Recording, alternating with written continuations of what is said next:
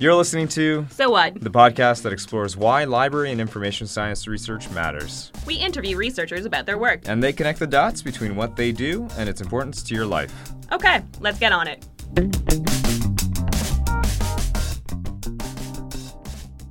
Hello, I'm Alex Mayhew from the Faculty of Information and Media Studies here at Western Ontario. Today I'm with Joel Sherlock. Joel, tell us a bit about yourself and what you do. I am the Manager of Genealogical and Archival Research at Indigenous Services Canada in Gatineau, Quebec. I'm in charge of coordinating First Nations genealogical research projects, and I coordinate these projects and supervise a small team.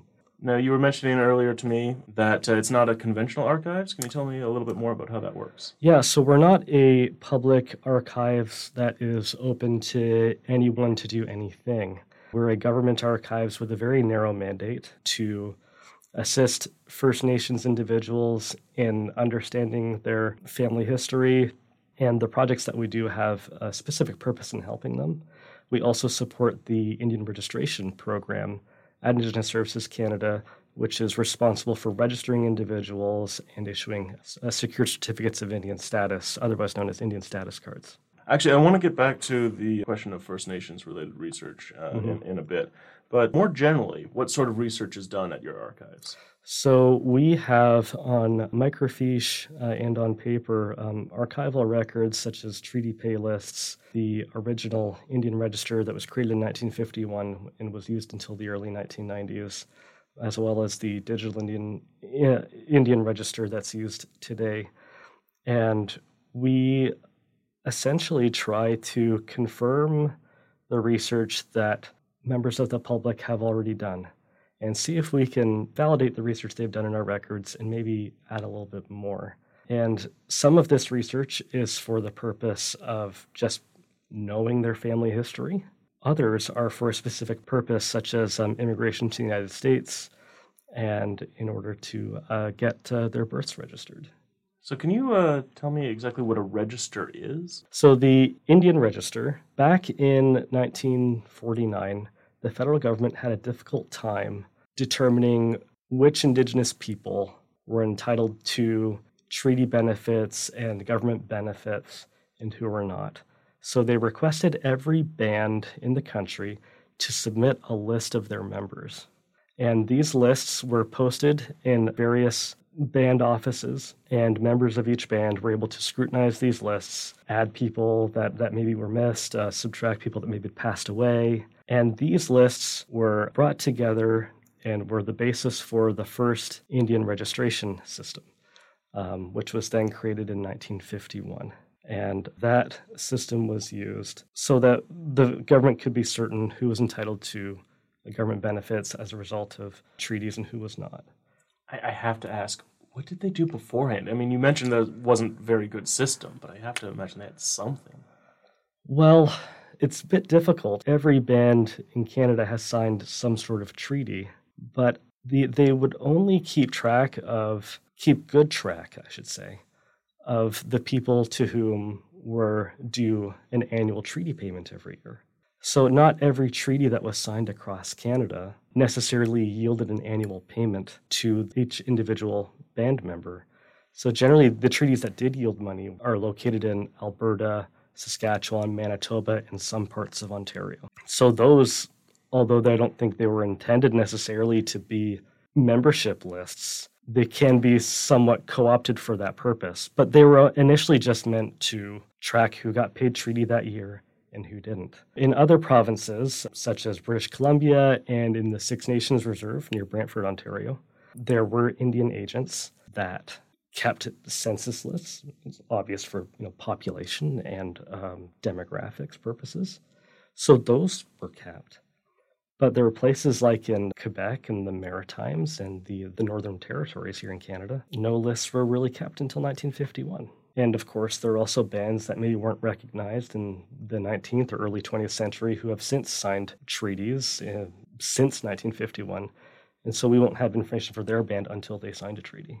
So I want to dive in a bit more to the research that's being done at your archival institution. Well, what would you call it? Would you just call it an archives or? We're a government program. Archive, I guess, would be the closest to it. So I want to ask, what sort of qualities does your archive have and the records that you have that impacts the research people do? Or what qualities does it lack? Sure. So a huge source, like I said, of our research are treaty pay lists. The challenge of a treaty pay list, though, again, it's an accounting record.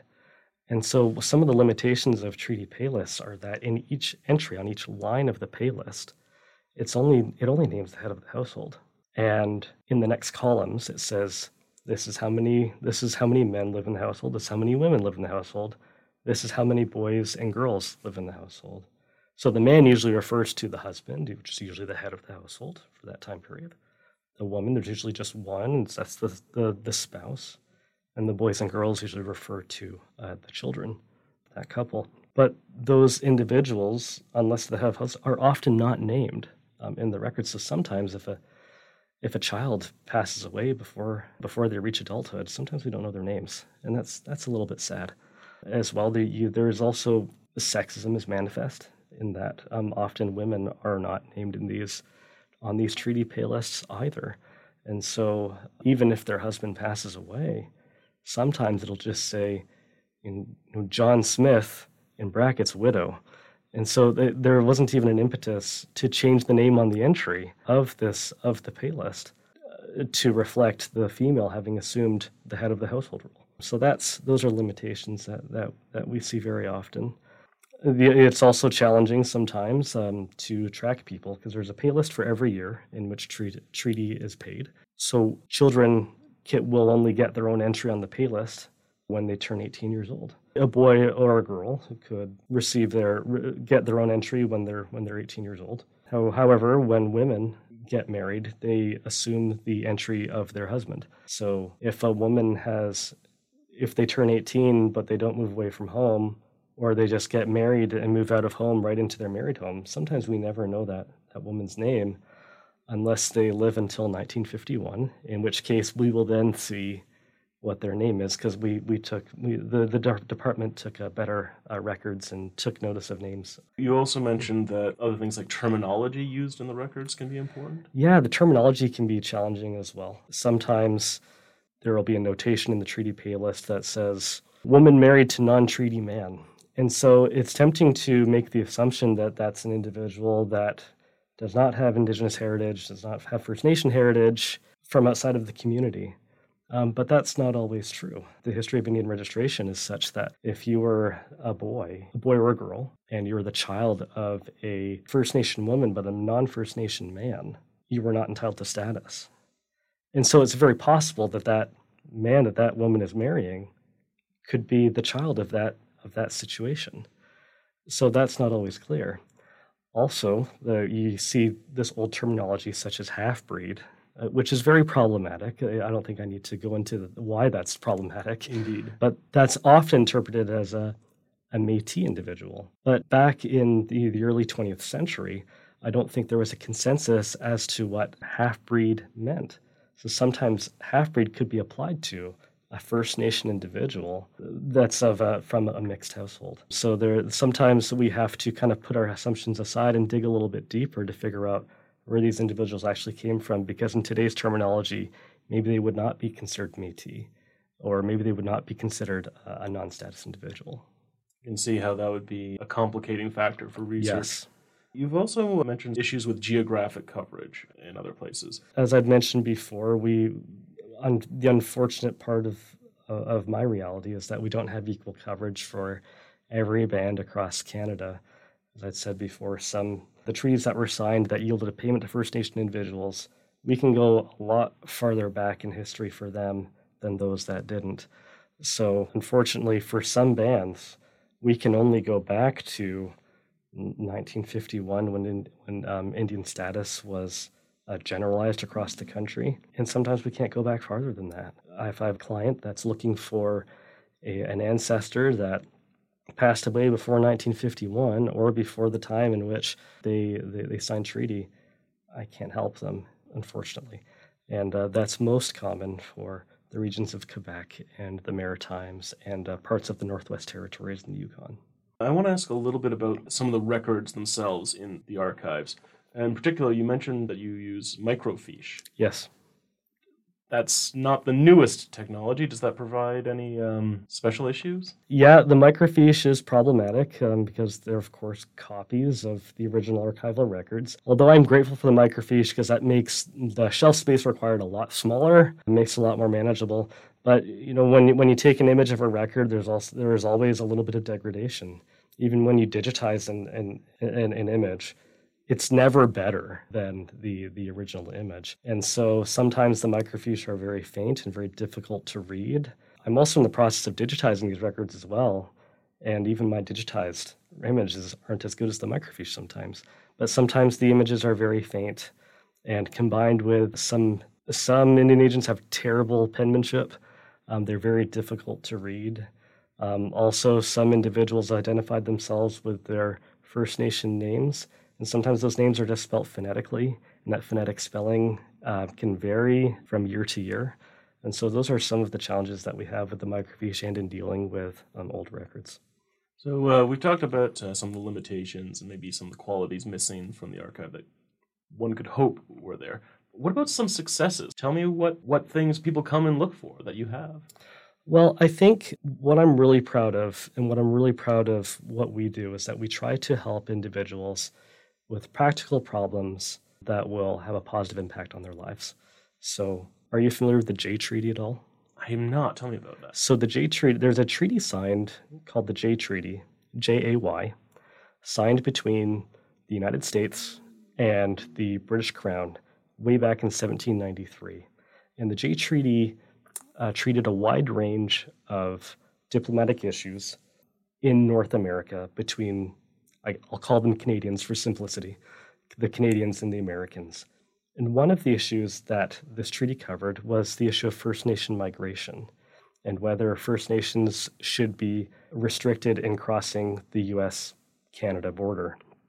And it was determined in this treaty, which is kind of progressive for the time, that First Nations and the Inuit should have no restriction in crossing the border, which is very interesting. And the United States today interprets this treaty in their immigration legislation that Canadian-born First Nations who have 50% Indian blood, I'm quoting that, should not only have uninhibited access to the United States, but they can work in the United States without a visa and even obtain a green card for free. So one thing that we do in order to help the genealogy, the heritage side of our clients' applications, we'll provide a letter that briefly outlines their Indigenous history, their First Nations history. And they can take our letter and take that to the border and use that as proof of their heritage. If the immigration officer is satisfied that they meet the blood quantum, as they call it, the 50% Indian blood, they can get those benefits. And so I've been able to help a lot of people cross the border, get better jobs, even help one person successfully do a transfer within her company to a better position without having to go through the difficulty that immigration can sometimes be. So that's what I'm most proud of, and I think that's probably the most important service that we offer. That's fantastic. I want to talk again a little bit more about what do you think the best practices are for managing an archives, especially related to supporting research? In my case, this is going to sound totally opposite to what you just asked. My first responsibility is to protect the information in the archives, because we have a lot of personal information of people that are still living and a lot of sensitive information as well. So the first thing I need to do is protect the archives. So I can only allow authorized people to come in here. But there are a lot of third-party researchers that obtain authorization to come into. So I just try to accommodate them as best I can, ensure that they have space to do their research, that I can accommodate the time in which they come, and direct them properly to the records that they need. I think in terms of managing the archives, it's very important to, it's so cliche, you got to know your collection. And that's for several reasons. One, you can direct people, but you can also have confidence in that when a project is finished, that's actually finished. Sometimes I'll have a novice, I'll be training a novice to do the research that we do, and they'll come to me with a report, and it won't quite be complete. And I'll have to ask them, did you consult this resource? And so I'll make sure I can direct them properly to where they need to be. But again, a big part of the job is being confident that the results that we have are the correct results and that we haven't missed anything. And that's very important to me because there is a distrust that the First Nations in Canada, Indigenous people as a whole, have toward the federal government. And so we need to be confident that we're not cutting corners and inhibiting progress in that relationship. I'm not upset that they don't trust the government. I think they've earned that distrust. And so we need to work hard as a federal government to kind of renew that relationship and do our work in good faith. That makes sense to me. Mm-hmm. We support other research as well. Some third parties that come in are research firms that have been hired by First Nations because they want to do some research on land claims. And so we support that research, although my team doesn't really do that itself. We do that land claim research. Some other neat research that we do is that there are these mostly applies to elderly people today, but there are individuals in Canada who were born in very remote areas that never had their birth registered with their province. And so another service that we offer is we will dig into our records, the treaty pay lists, the Indian registration system, and we'll write in a letter every instance and outline every instance in which an individual's age or birth appears in our records. And they can take our letter to a provincial vital statistics office, and they can obtain a delayed birth registration. And that enables people of retirement age to obtain old age security benefits. And so that's another thing that I'm very pleased with that I'm able to be part of. That sounds utterly fantastic. Yeah. Joel Sherlock, thank you very much. Thank you very much. All right, we hope to have you again sometime. Absolutely. All right, thank you. Thanks. This has been another episode of So What? The podcast about library and information science research and why it matters. So What is created and produced by students at the Faculty of Information and Media Studies at Western University in London, Ontario. Find us online at sowhat.fims.uwo.ca.